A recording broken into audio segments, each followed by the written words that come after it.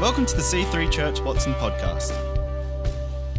Our vision is to connect you to Jesus, develop you as a follower of Christ, and empower you to build the church. We hope you are blessed by this week's message. So I'd love you to close your eyes, and we're going to get right into this morning. But I want to ask you this question before we start. Just with your eyes closed. Where is God for you? Is he at a distance, someone who keeps his distance and you keep your distance from him? Or is he somebody who is to your left and to your right? Where is God for you here this morning?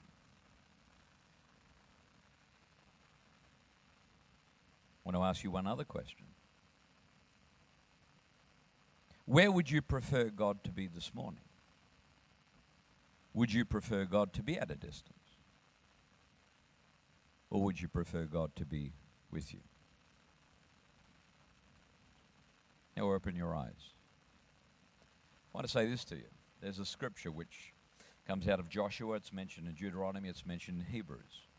And the scripture goes simply like this. For I will never leave you, nor shall I ever forsake you. As much as we don't want God near us some days, like I prefer that he's at a distance, whether you know him or not. There are days even in a Christian's life, we'd prefer God stay at a distance because I've got some stuff to do. But there are other times in our life when need screams at us and we feel unable to manage it. We say, God, come to us. I just want to reassure you and tell you this. God has never, ever chosen to remove himself from you, irrespective of what you personally believe or have chosen. He gave his life to say, I have made a decision that I would never leave you nor forsake you. Close your eyes one more time. You need to just give God space sometimes. He doesn't need much time. He just needs a little bit of space. And in that place, Father, I thank you. Irrespective of where we are personally, where we are personally challenged in our relationship with you here this morning, I pray and I thank you that you have said, and we do embrace hearing these words, I shall never leave you, nor shall I ever forsake you. I shall not be at a distance, because I have made a decision to stand alongside you. And let every person in this place today, every need and challenge they personally may face, that, Lord, you align yourself alongside them. Let them sense your presence and also your heart and your love for them, in Jesus' name. Amen? Amen. That is not my message. That's just a thought for you this morning. This morning I want to talk to you about something which is, again, I like posing questions, and I guess, some of the most profound statements which are ever made in a person's life. It's not the day you're born. Sometimes we think the most profound statement is that we arrive and we notify everybody on our arrival that, hello, we're here, with a wonderful sound which comes from our lips, basically giving life, which is that first scream of a child's first breath. Or it might be in some people's mind, well, the most profound day of my life is the day when I got married, when I found my husband, when I found my wife. In Paul and Melanie's life and state and position is that they have actually said that often. I love Mel's shoes. I'm always caught by Mel's shoes. Every time I'm there, she's doing a great job. Wow, what shoes you got on today? I love that. Paul's attention was caught by Mel's shoes. No, by the person that she was. She fell in love with a man that caught her attention. At that moment, at that ceremony, they would have said things which were quite profound. I will, again, commit my life to you. Words which are profound at an important stage of our life. That may be the day when our children come into our life, when we give birth to our children. They come in there like, wow, this is a life-changing moment. There are moments in our life which are quite profound, but there is one which is more profound than all the others. And the most profound day of your life is the last day of your life. Because the last day of your life is your final words. And the final words in which you speak in this life are words which are in some ways a summation or the sum total of what you have believed. Either your purpose and focus, your passion, your love, or your fears.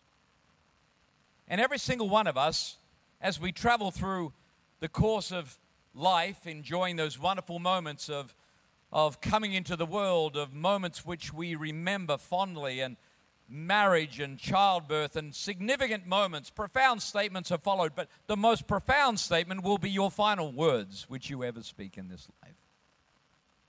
The words in which you speak will be a sum total of what you have believed and built your life upon. Some great words by some interesting people over the years. Winston Churchill said this. His final words after a man who led a nation through a time of conflict and disunity and brought the nation back as one to fight the opposition during World War II. His final words were simply this concerning politics. It was his love, his passion. I'm bored with it all now. That was his sum total. His life, had no mention of wife, it had no mention of children, it had no mention of family, but it was all about where his purpose and focus was about.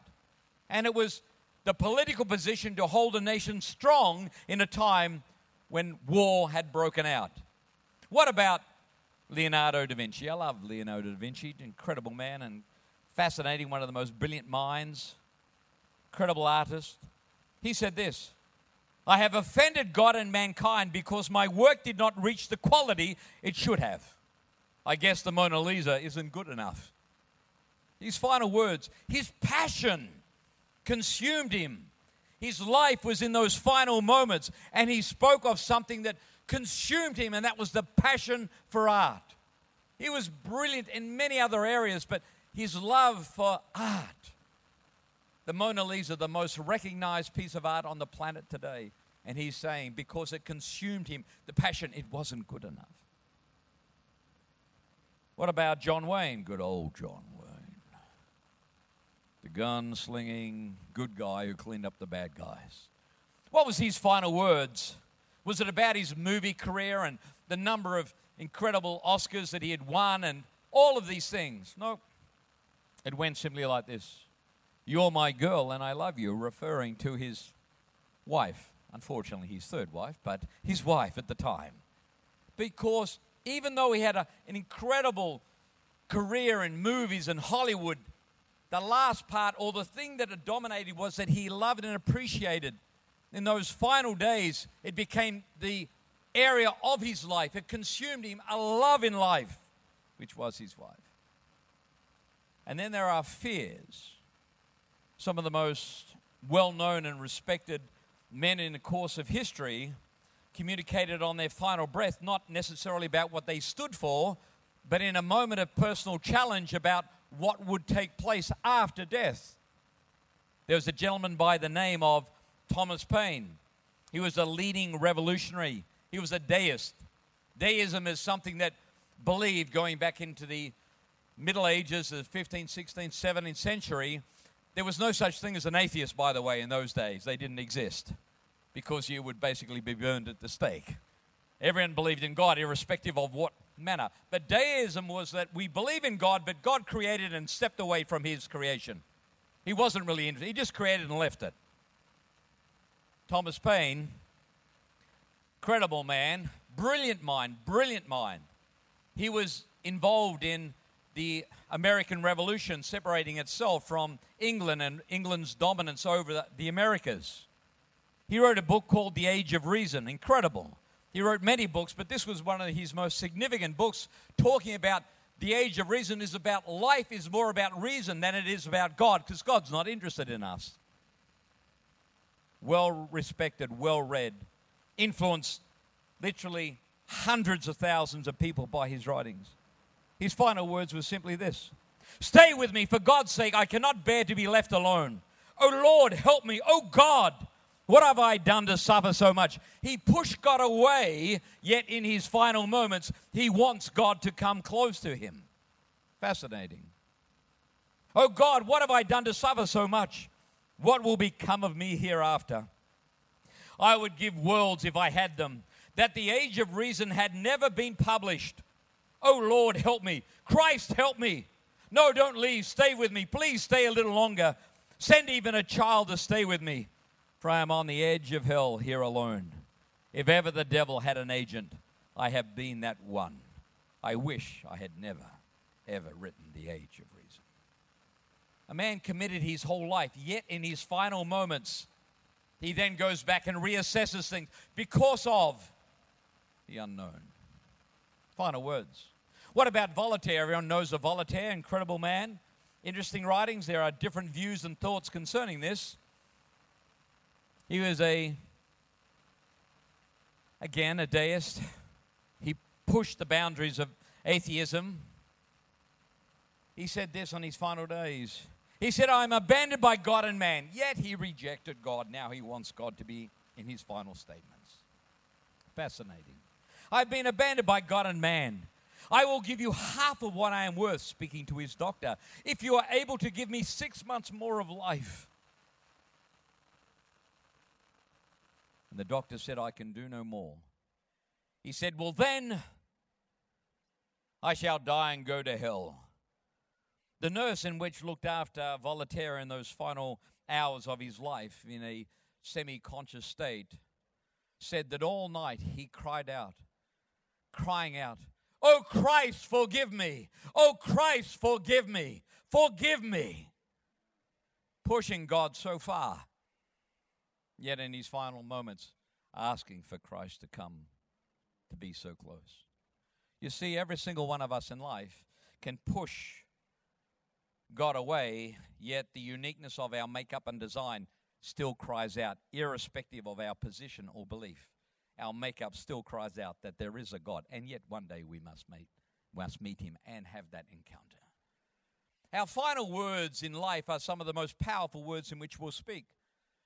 Again, we gather here on a Sunday morning in many places around the world. We gather on the basis that we have a belief. We stand, we sit, we gather, we worship, we give, we are in one place at one time. Why? Because we are here, not because we have pushed God away, but because we have asked Christ to come close. We gather, and why we gather here today is because of what that person, and that person being Jesus Christ himself said. Jesus Christ himself saying words in which spoke to us. For 3 years he communicated to the smaller groups, the larger groups, speaking of who he was and the relationship in which man had with God, and ultimately why he had come. And that was to give his life so that we would have life. Some of the most profound words are the words which are finally spoken. Some of the most profound words in which Jesus ever spoke were his final words.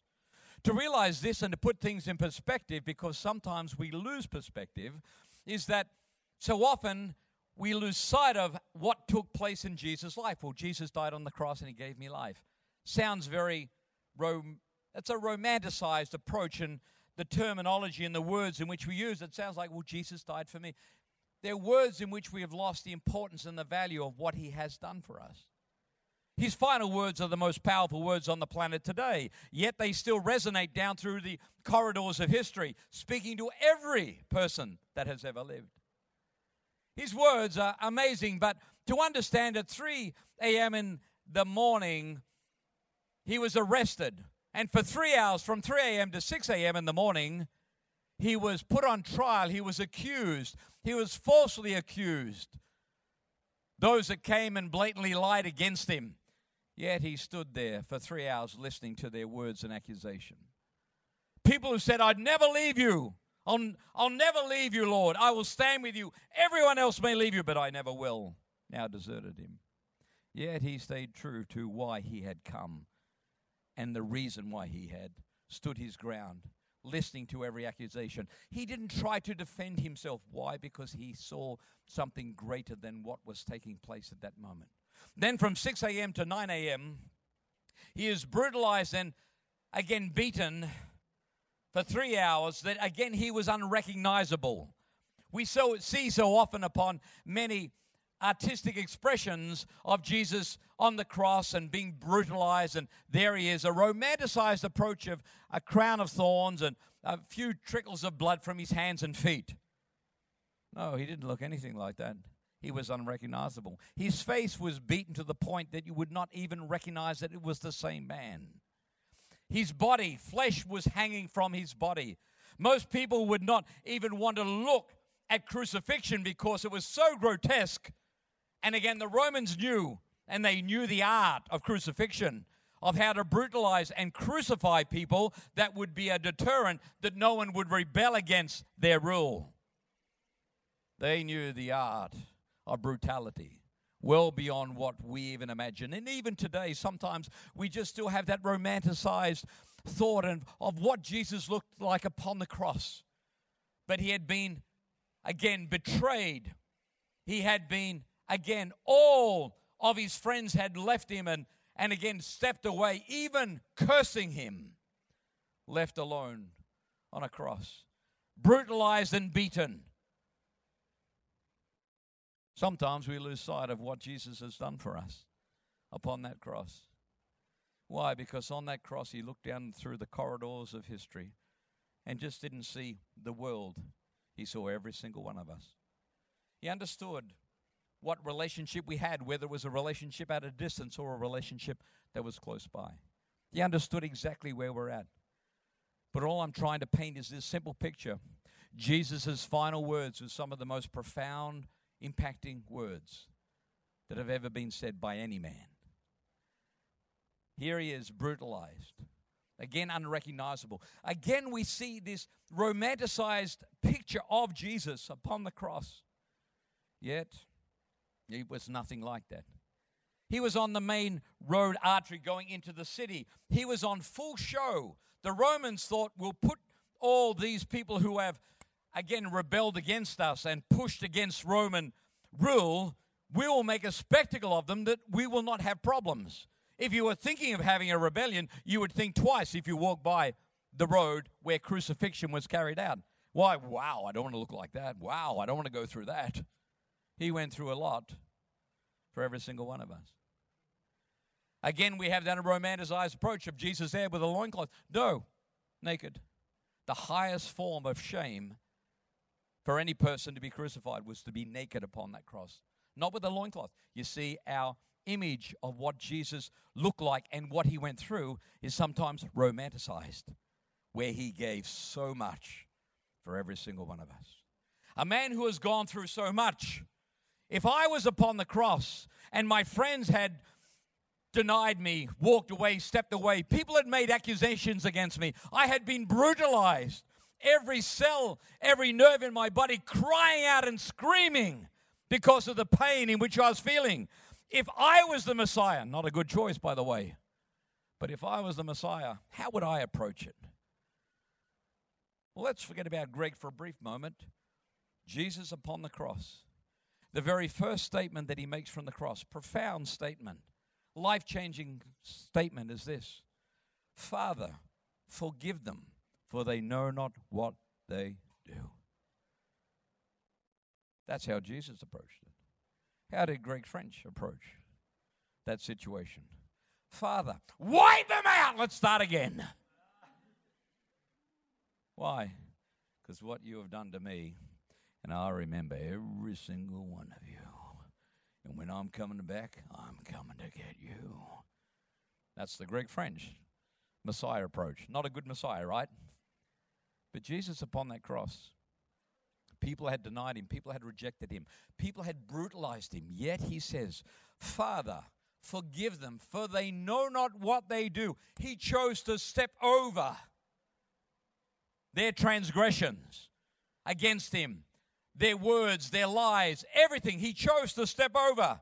And the only means in this life to step over challenges in which all of us will face is adopting the same words which were spoken from that cross, which is the first words, which is the beginning of all relationships in life, is that we release others and forgive them. Oh, I can't forgive so-and-so. They said something terrible against me. Hello! Forgiveness is cheap in our lips so often. Where, again, if we say, I'm a Christian, I follow Christ, he has forgiven me, now I shall forgive others. Yet we find it so difficult to forgive. Why? Because we have not truly understood what he has done for us. He gave so much. The first words upon the cross, and those words resonate in every single person. Again, that those words, they are forgiven. Not just for those who are present, but for all mankind. those words are still offered to every single person that has breath and life, that has been, that is, and will be. The second thing that he says from the cross, most profound, I love this. He's on the cross, and there are two other criminals, one to the right and one to the left. And one cries out and said, if you are the Messiah, help yourself and help us. Get us down from here. And then the other one says, do you not fear God? This man is an innocent man. And then said to Jesus, Jesus, remember me when you come into your kingdom. Jesus said, today you will be with me in paradise. What's that about? One of the most powerful statements by Jesus is this to us here this morning. Never, ever, ever, ever give up on people we are believing to come to know him. Why? Because it's never, ever, ever, ever, ever too late to actually establish that relationship. I hear what you're saying, Pastor Greg, but you don't know my Uncle Bert. Oh, he was a piece of work, I tell you. He used to knock his wife around, something terrible. Kids hated him. I remember going and seeing him just before he died. Just a couple of weeks before, man, he was swearing and cursing. He was off the planet. He was a hopeless drunk, and he was terrible, terrible man. Terrible. Yeah, I prayed for him a bit, but man, he's gone to hell for sure. How do you know? How do you know? While there is breath, there is life. While there is life, there is hope. What that says to me, the most profound words stated and spoken, is that why we sit here today is because we have felt the power of forgiveness. We have embraced forgiveness and not to lose sight of how Jesus chose to look over offense, challenges, and forgive those. Yet we have difficulty trying to do that ourselves. We must. It is why he has done. His most profound statements starts in forgiveness. It walks through the next stage like, while there is breath, there is hope. Who knows on the lips of somebody? Who knows with Voltaire? His final words, forgive me, Jesus said. If you ask for forgiveness, now you are forgiven. Every single person, by the utterance of simple words, Jesus, forgive me, accept me, ask me into your life. Most powerful words, but they are the most rewarding, life-filling, and also energizing words on the planet today. And the words of forgiveness. The next simple understanding is upon the cross, forgiveness is offered. The next thing is, while there is life, never give up. Keep believing as a Christian. Keep believing irrespective of what you may think concerning another person. They never could. They never will. How do you know God could step in and actually do a miracle in that moment? I thank the Lord that my sister never gave up on me and kept praying, irrespective of what my lifestyle looked like at the time. The third thing in which he says from the cross, which I love, in the middle of this saving the sins of the world, the next thing he does is simply say, hey, John, here's Mum. Mum, here's John. Look after each other. John, look after Mum. Mum, John will assist you. You see, I love this. While Jesus is saving the world, he's still interested in what's a high priority, which is family. A high priority. He is still reaching out, trying, touching the lives of those that he loves. In the big picture, he's still concerned about the small picture, and that is about relationship. The fourth thing he says from the cross, powerful words from the cross, my God, why have you forsaken me? What's that all about? That's a bit confusing. No, it's not. Interesting to note, the first statement of forgiveness starts with Father, forgive them. The closing statement is Father, smack in the middle. My God, what's that in reference to? Very quickly, simply, he's identifying himself as, again, God the Father, the Son, and the Holy Spirit. I am right now, my God. Why have you forsaken me? No. He's simply saying, not forsaken, I am feeling the power of what sin does. Jesus took on the sin of the world. What is sin? Sin creates separation. Sin is not a boogeyman in a dark room. Sin, basically the power of sin, creates separation, isolation, and aloneness. What Jesus is saying, I'm feeling what sin can do in people's lives. Ultimately, with God, with family, with marriage, with life, with community, separation. The power, he said, I feel the power of what sin's about. And it's simply saying in that relationship, that God has never, ever moved away, even though he felt the power of sin, yet his life upon that cross gave him the power to step over and to remove the power of sin, which is separation. The next thing he says from the cross, which is, again, profound, but I thirst. What is that about? Simply, I understand what you're going through. The natural needs and challenges of life, I understand exactly where you're at. Profound words, simple words, but profound words. He's saying that I understand what you're going through. I understand your thirst, your hungers, those challenges which you have in your life. I understand. The next thing he says from the cross, it is finished. I always thought that was the final word, yet it is not. It is finished. What's that about? All the Pharisees, all the Roman rulers, all of the people present. We've won. What is Jesus saying? It is finished. He's saying this. Can I put a different spin on it for you? Profound statement. It is finished on what basis? It is finished because I choose when I depart. I'm still in control. Did you get that? When Jesus said it's finished, they have won. No. I choose when my life shall come to a close. I choose when my life shall be resurrected. What does that give to you? An incredible confidence in this. God is in control. Even though your world may appear to be out of control, he's still in control. That is your life. Another profound word from the cross. The final word from the cross. I love this. His final words, it starts with Father, it concludes with Father. He says, Father, into your hands I commit my spirit. It starts in forgiveness, it closes with trust. It starts with the ability God gave to us to forgive, that we may feel forgiveness, have a relationship, not separation, and now have the power to release others. But it concludes with trust. And whose responsibility is that? Us. Trust. Father, into your hands, I trust you with this situation, with this circumstance. You see, it's not all God's responsibility. It's also our responsibility and our action to respond to everything that he has done for us. He can do no more. His hands are tied. Why? Because he's given us Jesus. He didn't give us just a person who died on the cross.